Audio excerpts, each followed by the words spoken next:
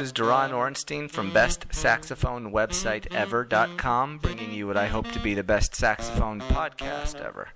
Here's where I meet with super brilliant folks from the saxophone world who will be sharing their insights, tips, tricks, and whatnot with you to inspire you to improve your craft and have a great time doing it. All right, hello everyone. Welcome to Best Saxophone Podcast Ever, and today I have with me Jeff Driscoll, who is a saxophone and woodwind player working as a first call studio musician in Los Angeles. He's played on a multitude of soundtracks, including Toy Story 3, and has also worked with composers including John Williams. In the world of popular music, Jeff's played with luminaries such as Prince, Alan Jackson, Michael Feinstein, Annie Lennox, Michael Bolton, Josh Groban, Steve Tyrell, and Fiona Apple, just to name a few. He's also recorded with some of the giants of modern jazz, including Eddie Daniels, Arturo Sandoval, Take Six, Patty Austin, Claire Fisher, Diane Reeves, and Hubert Laws. And he's also a major player in the world of modern big bands, as he can be found playing both live and on recordings with bands such as Gordon Goodwin's Big Fat Band, the Bob Florence Limited Edition, the Chris Walden Big Band, and the John DeVersa Progressive Big Band. So, with all that said, welcome, Jeff. Thanks, Doran. It's good to be here, man. Appreciate you asking me to do this. Oh, yeah, my pleasure. So, normally the way I like to start off is, first off, you've heard it in my words, so basically, do you want to tell us in your own words a little bit more about what it is that you're doing these days? Sure.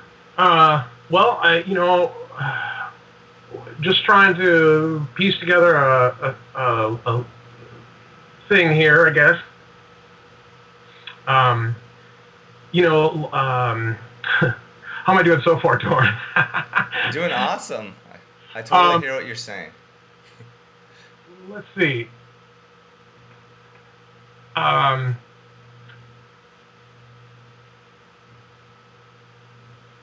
It's funny, now that I'm going to say it, I'm not even sure exactly what to say about what I do, but, I been doing, I do a lot of Broadway musicals. That's probably the biggest source of income that I have right now. It's sort of worked out that way, and doing the big bands, and then some session calls for different things, and writing, doing a certain amount of writing right now, and all those things seem my daily in and out of playing saxophone. Okay, very cool. Do you mind telling us how you got involved in music, and as a youngster coming up? No, not at all. It's funny, I've thought about that a lot over the years, and I think a lot of it had to do with the fact that my mom was an amateur pianist, and she played a lot. And I'd hear her play every day. I think as a kid, you don't think about that very much. It's just part of your life because it's always there. And, she was a good player, practiced, pretty regularly, so I got to hear that and what that was like. And then I think in the third grade, was it the third? Yeah, the third or the fourth. It must have been the third grade. The junior high band came over and played for our school, and I can remember it really vividly. I remember hearing the band playing and thinking, wow, I want to do that. Just something about the idea that these people were all getting together and doing this thing together and working on it, and it sounded so great, which is, of course, incredibly ironic because imagine what that band must have sounded like, Yeah. It was a junior high band. It was probably a pretty good one, but it was still a junior high band. Oh, but yeah. It inspired me, and I thought, I want to do that. I want to be part of that experience. There was something about it that was really appealing to me about playing a horn or an instrument and being part of an ensemble. So that really got me going on it.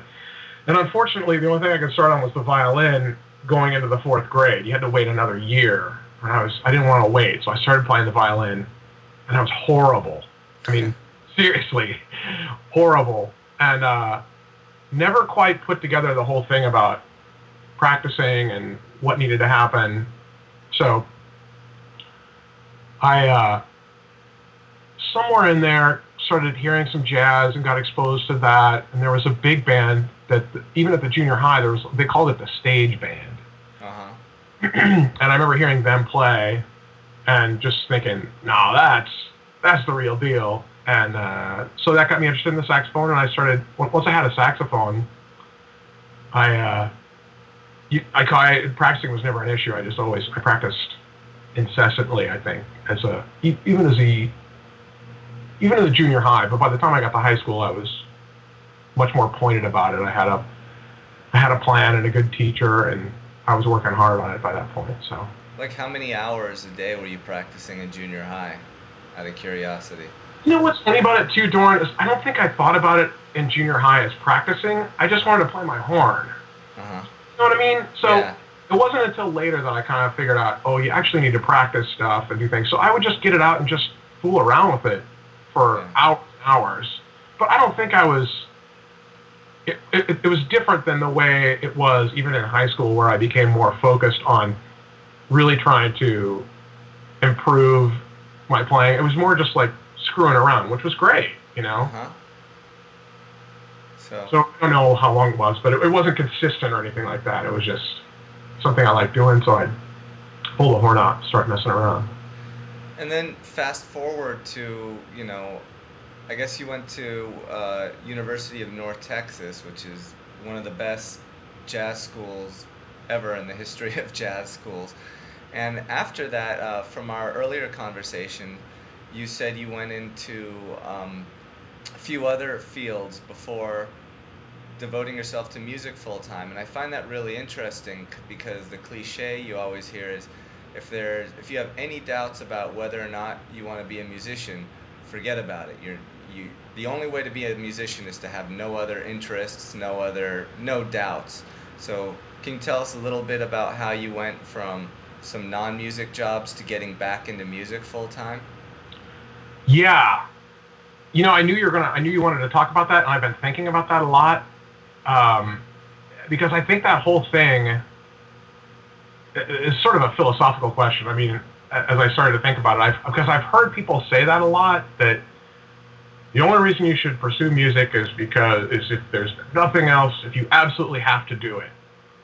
And I find that to be sort of an odd way of looking at it. I mean, I think if you step back from it a little bit, it seems a little strange. Like, if somebody said that, like, the only way you should ever be an astronaut is if you absolutely have to do it, you'd go, like, what? It doesn't even make any sense. Like, you do that because that's your passion. That's what you want to do, And I think the same thing's true with music. If that's what you want to do, then you should do it, and you should pursue it. For me, when I was at school, I was going through some stuff in my life personally, and I had issues with school in general. And so I think there were a lot of factors that led me to drop out and try some other things. And it's something that I think I needed to do on my own. Sounds trite, but my life path or whatever was to go out and check out some other things and see what that was like. And then it let me come back to music with a fresh look at it. So I didn't feel... I think going out and doing those other things gave me the opportunity to see that every job had some element about it that you didn't like. That's why it's why it's work. Mm-hmm. If it didn't have something like that, then it wouldn't be work. You'd just be doing, you'd be having fun. Mm-hmm. So it made me realize that it was silly to think that there was something else that was going to be, that it was somehow going to be easier or better to do something else. Those other things that I did, they had their shortcomings too. Does that where is this answering your question? Oh, yeah, absolutely. That's a very unique but sensible philosophy that you have. Yeah, I seem to have a lot of those unique. I don't know. I think I'm trying to decide. I'm over 40 now, and I think it's possible that I'm becoming a curmudgeon. I don't think so. No, I hope not. But I do. I think I hear people say that particularly about music, like that you shouldn't do it, and blah blah blah. And honestly, it is probably harder than it ever has been to do what I'm doing anyway, to try and make a living as a sideman, basically.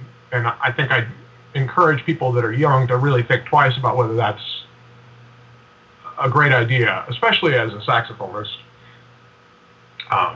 It's become pretty. It's hard. Not just as a saxophonist, but I think any short. Yeah, probably any instrumentalist. It really is. I mean, even when you look at what's going on with orchestras right now, those people are really having a hard time. And so I think you have to have a sort of creative, you have to take a look and see what other possibilities there are.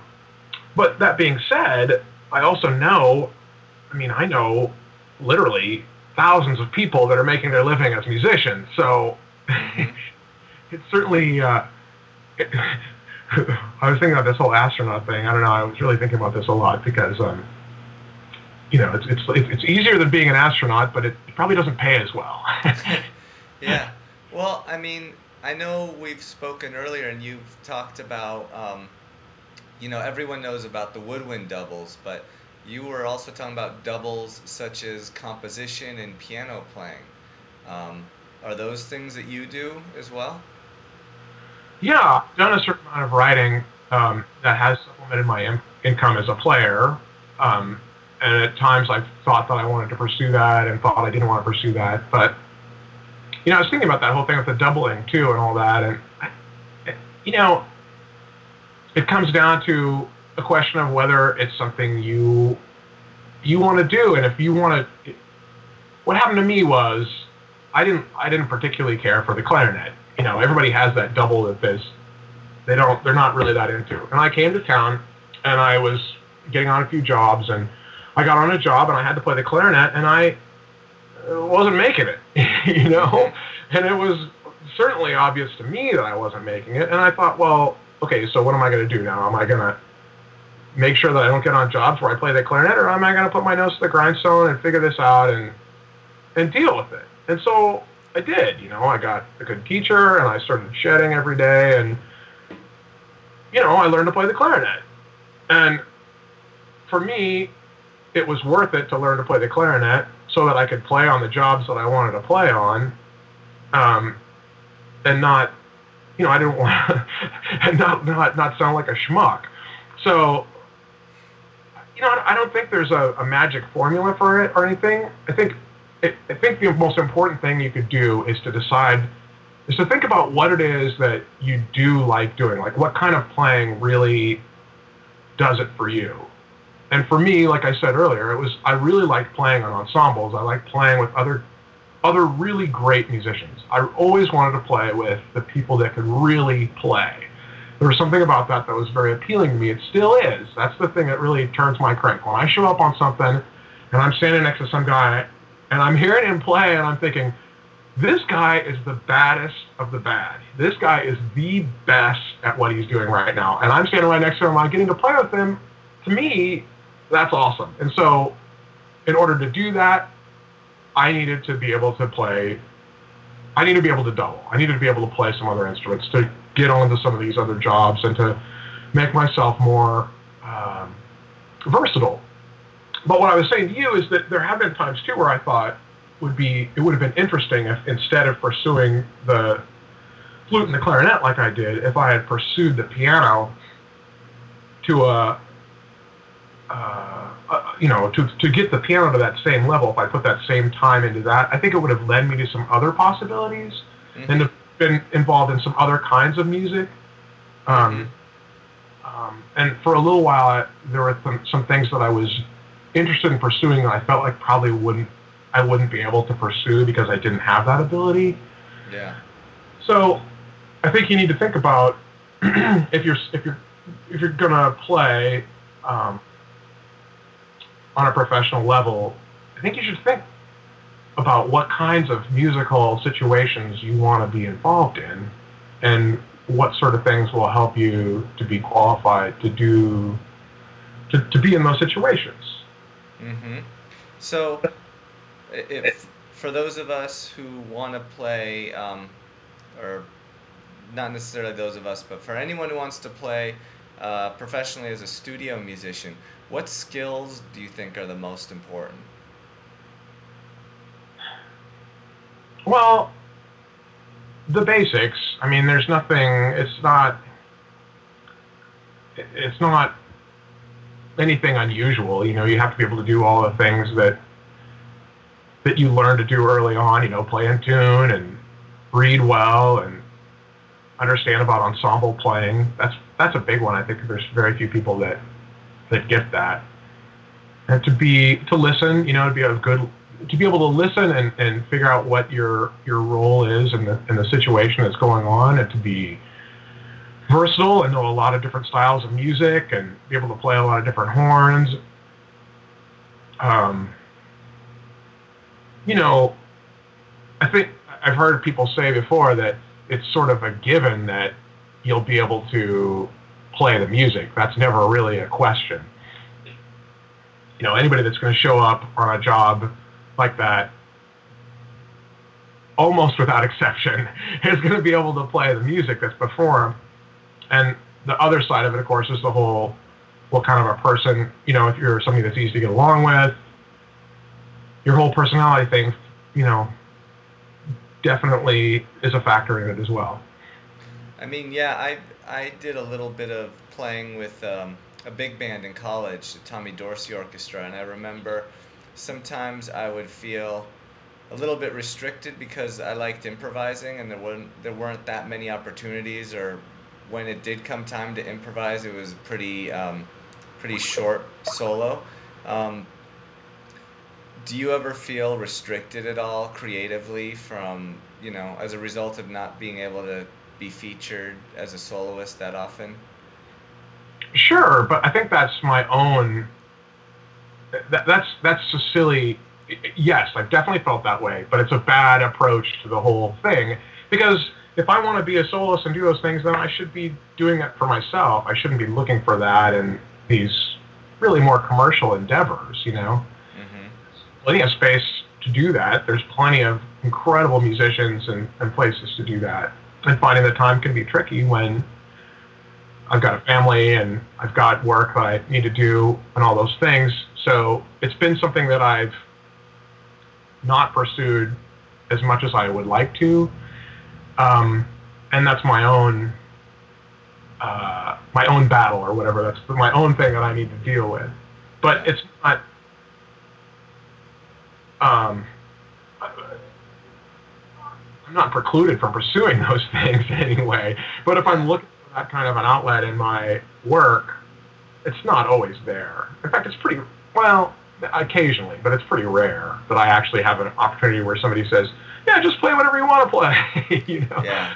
Just improvise something for us.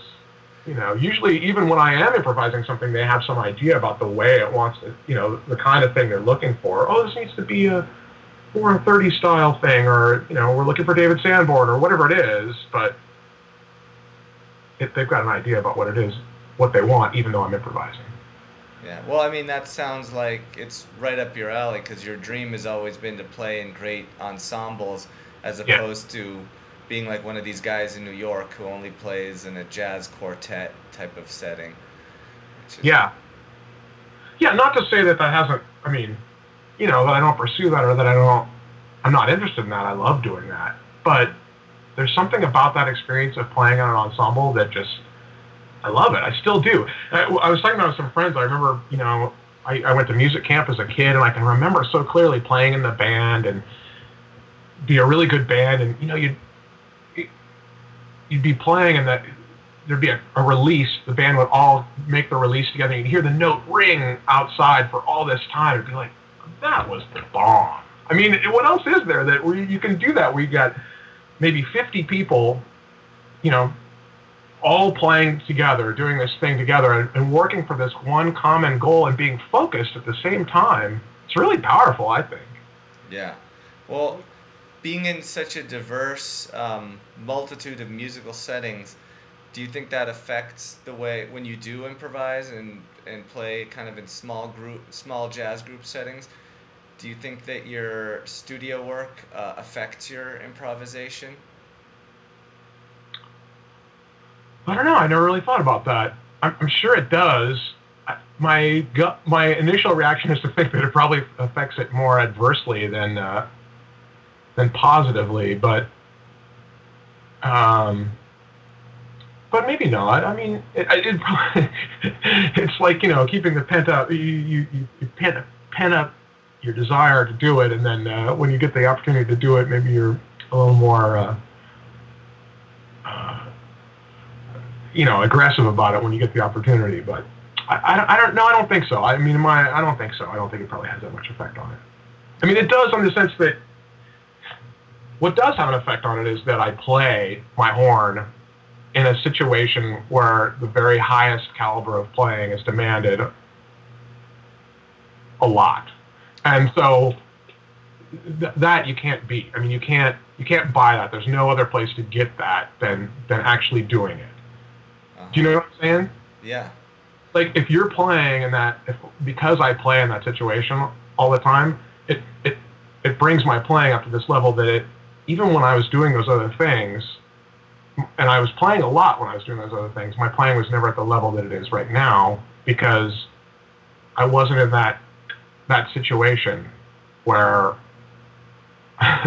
my career is dependent upon me playing well. And there's something about that I think pushes me anyway to playing at a different level, in addition to just the fact that I am playing with these other great musicians and their musicality somehow rubs off on you. You can't help but get better. You hear these people playing, you think, that's the way I want to do that. That guy does that great. Yeah. So, I mean, I would think that playing in a bunch of different settings could enrich your playing, in that one day you might be asked to play in a 1930s style, the next day you're playing David Sanborn, like you said. So when it comes time to do your own creative project, you have this huge amount of influences that you might not get if all you were doing was playing in a jazz quartet. Oh, yeah. Totally true. I mean, it's like playing in the 30s style thing. I think that really helped my playing as an improviser in a lot of ways, because it got me away from thinking so much about it and just playing more by ear. Just trying to play more melodic things and play more ideas rather than licks. You know what I mean? Because you just can't get away with playing. At least for me, I could never make it work and play licks in like an older style playing. I had to kind of just stand up and play more melodic ideas, and I really had to I think I learned, fortunately or unfortunately, I don't know, but I really learned from a very cerebral standpoint how to improvise, and it was good for me to back away from that and have a different approach to it. Yeah.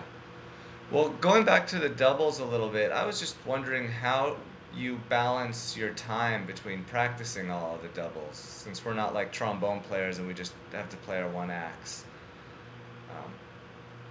Well, I mean, at various points I've had various levels of diligence about that.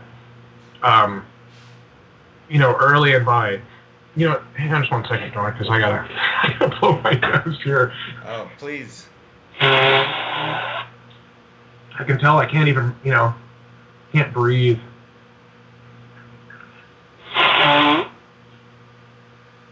Okay. No, that sounded great. Yeah, thank you. Yeah, let's try it up a half step. My voice will have some amount of resonance.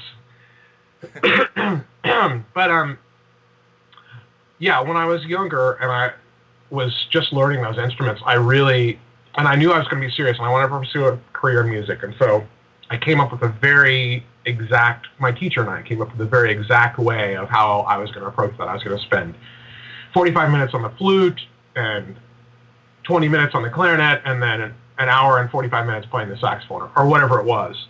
And I did that for a while. And I did that at school a lot.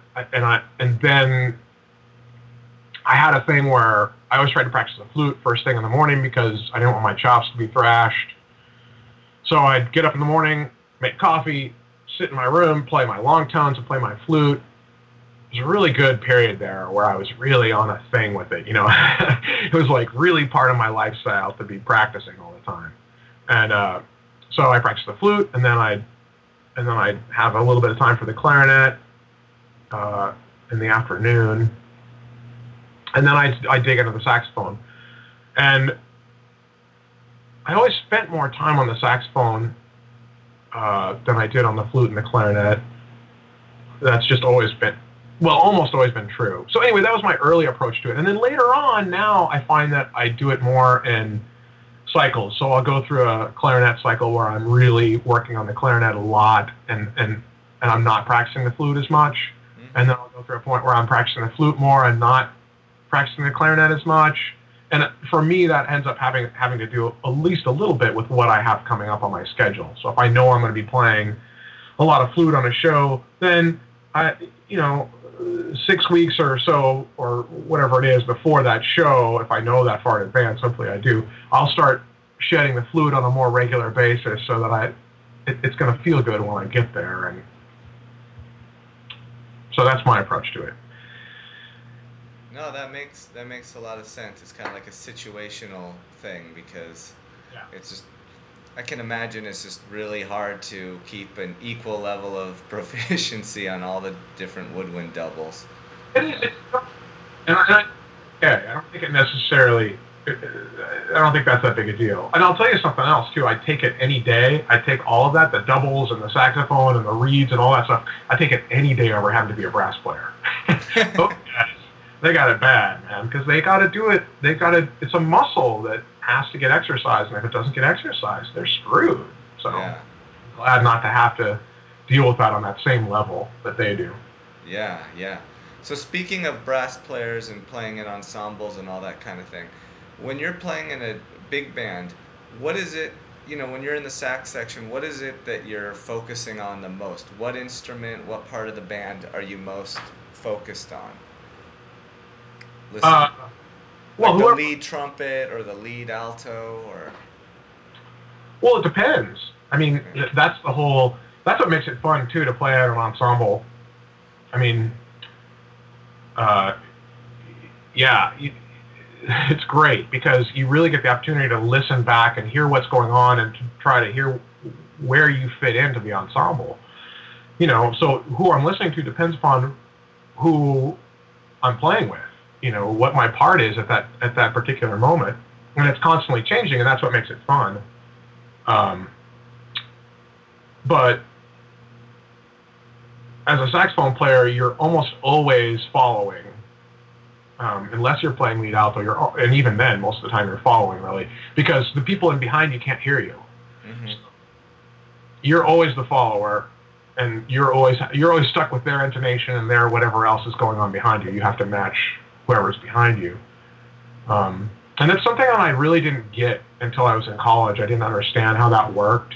I think a lot of young players it takes a long time to get to the point where you understand how that works. And I was lucky because I had a really great teacher for that, Jim Riggs at North Texas, really busted my chops about that, about fitting in and blending and listening and being part of the overall sound instead of sticking out as a personality. There's a place for that, but there's also a place to blend and listen and fit in as opposed to sticking out. Does that make sense? Yeah. Yeah. And I dug that.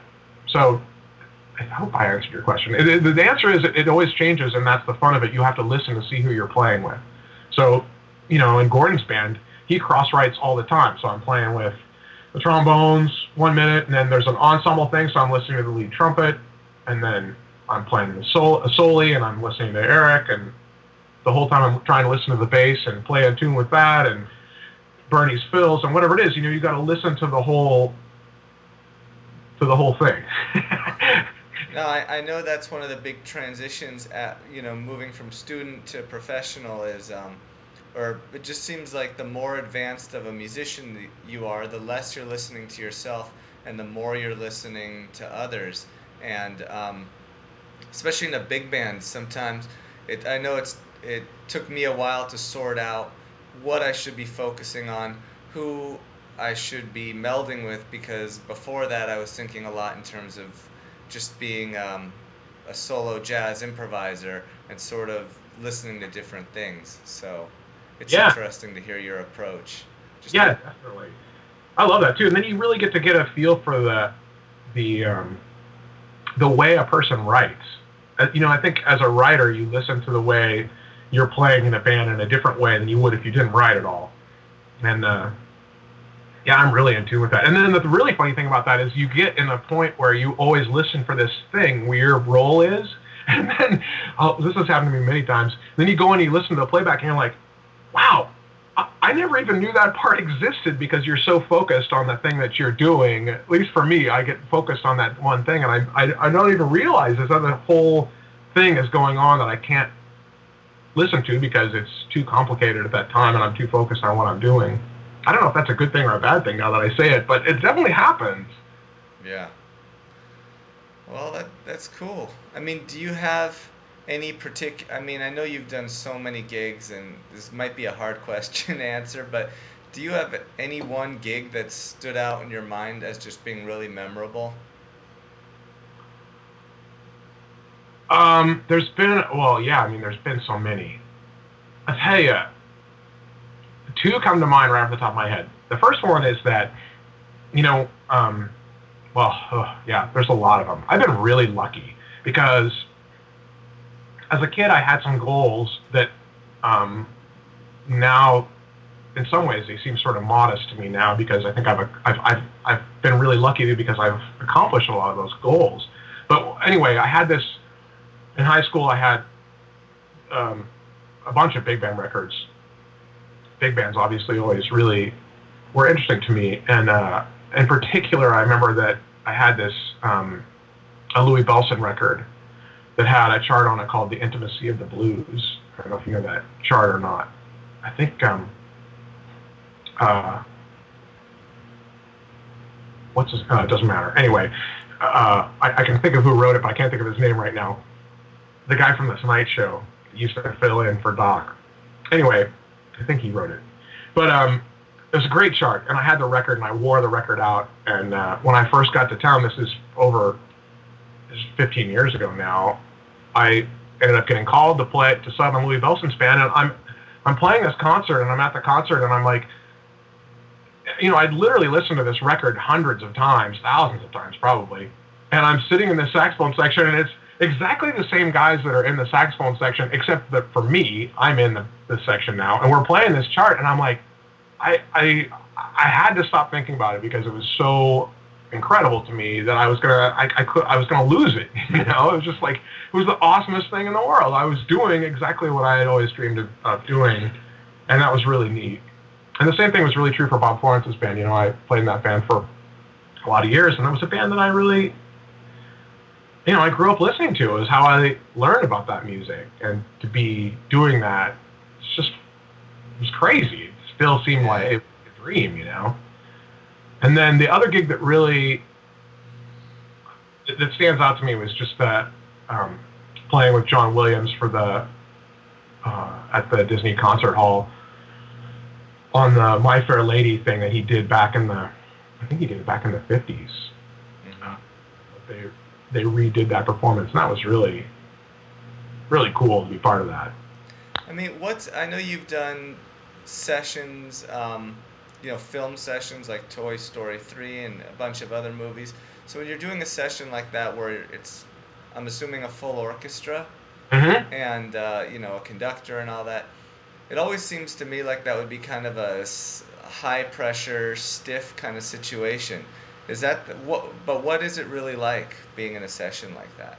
It's a high pressure, stiff situation. No, it is to a certain extent. Yeah, it's not. They say, the music business or playing professionally is 95% boredom and 5% sheer terror. Wow. And that's pretty accurate because, especially in that situation with the saxophone in your hands, you can always do a lot of damage. Because, I can remember a situation where I was doing that and the lead alto player, the first saxophonist said to me, you got to play that note softer. And I thought he was kidding because I was playing it so soft. But when I heard the playback over the thing, you could hear me over the whole orchestra. And I was playing probably softer than most people practice ever already, and it was still too loud. So it's a very delicate thing. It's a different kind of playing. It doesn't, it's something I wasn't really even aware was the way that needed to be until relatively recently. But it's really made me examine my playing and my setups and things like that so that I can play very softly and still be able to make a phrase and be able to have some nuance within that very soft volume. And then really you have to re-examine the way you articulate and everything. You get, as big band players, you get used to playing at a much higher volume threshold than what's involved for being an orchestral player. So anyway, but I think musicians in general, as far as it being stiff, I think musicians in general have a pretty healthy attitude about that. There always seems to be some humor or something that's going on that lightens the situation a little bit. And part of it too is it is a psychological thing. You have to just know that you're there because you're the right guy. You're the guy that can take care of business and make it happen. So it's pretty unusual that the music is exceedingly difficult. It is sometimes, but usually it's not that hard technically to play the things that I have to play, especially on the saxophone. I certainly have enough technique at this point to be able to play whatever it is that needs to get played most of the time, the majority of the time. So it's not really that. It's mostly about just keeping your head in the game and not psyching yourself out and taking care of business, That's cool. I never knew that. So, and then as we get towards the end, I wanted to ask, just go back to a really basic question for beginners out there. Would you say that there's a best saxophone to get started on, whether it's alto or tenor? I mean, probably not Barry, but do you think it makes a difference whether you start out on alto or tenor, or maybe even clarinet, one of the woodwinds? No, again, I don't think that there's no magic answer for that, because all the musicians I know have started out on different things. I think you should just do what appeals to you. Go for if you're fascinated by the sound of the baritone saxophone, well then play the baritone saxophone, and everything will kind of work itself out, I think, from there. But find something that you feel passionate about, and then it'll be a lot easier to pursue it, to really be motivated to want to play that instrument. Yeah. As opposed to, well, I really should play the clarinet first because it's very difficult and blah, blah, blah. Well, you can pick up. I felt at one point like I wish I had played the clarinet earlier, but now I think it didn't matter really. It was fine. Yeah.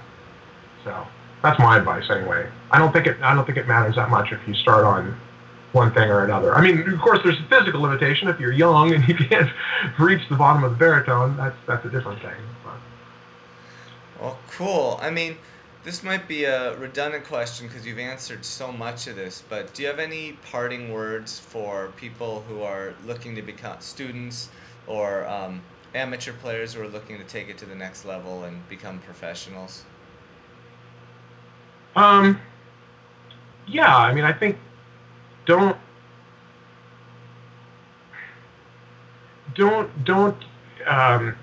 let somebody else tell you what you can and you can't do. If it's something you want to do, there's absolutely no reason you can't do it. I mean, if you want to play professionally, you need to take a good look at what it is that's going to be involved with doing that, the limitations, and then decide if you're the kind of person that's willing to make the sacrifices that are necessary to do that. And if you can be happy doing that.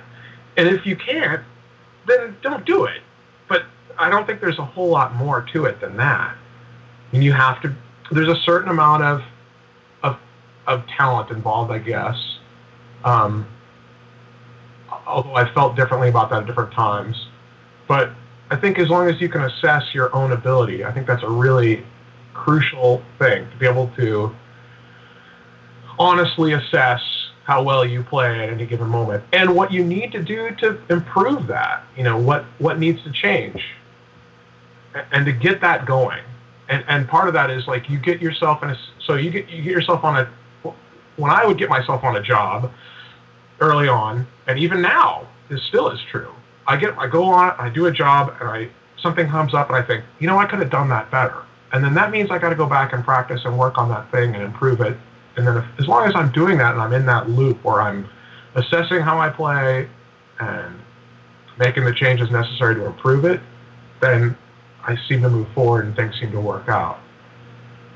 It's kind of a roundabout, tangent-y kind of answer there, but it's about in a bigger scheme thing than that too. If you can do all those things and be happy, then great. And if you can't, then you should find something else that you can do and you can be happy. Yeah. But it's.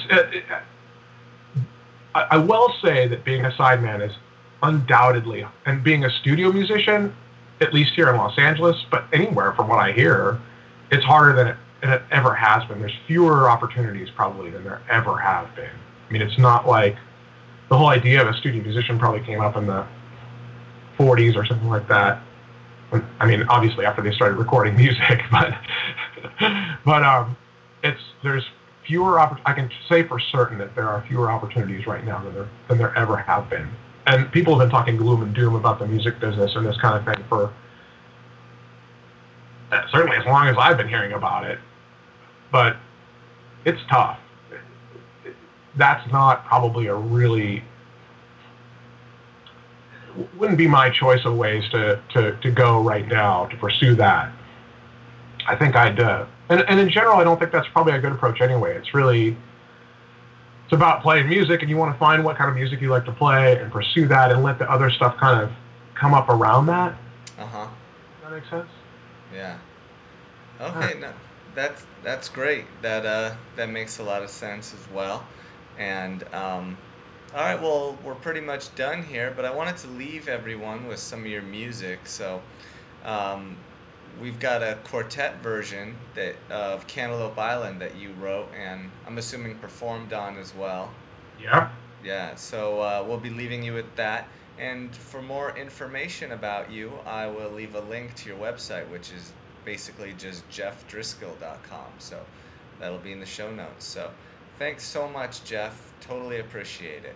Oh, thank you, Jordan. I really appreciate it, man. All right. Have a good one. Okay, you too. Okay.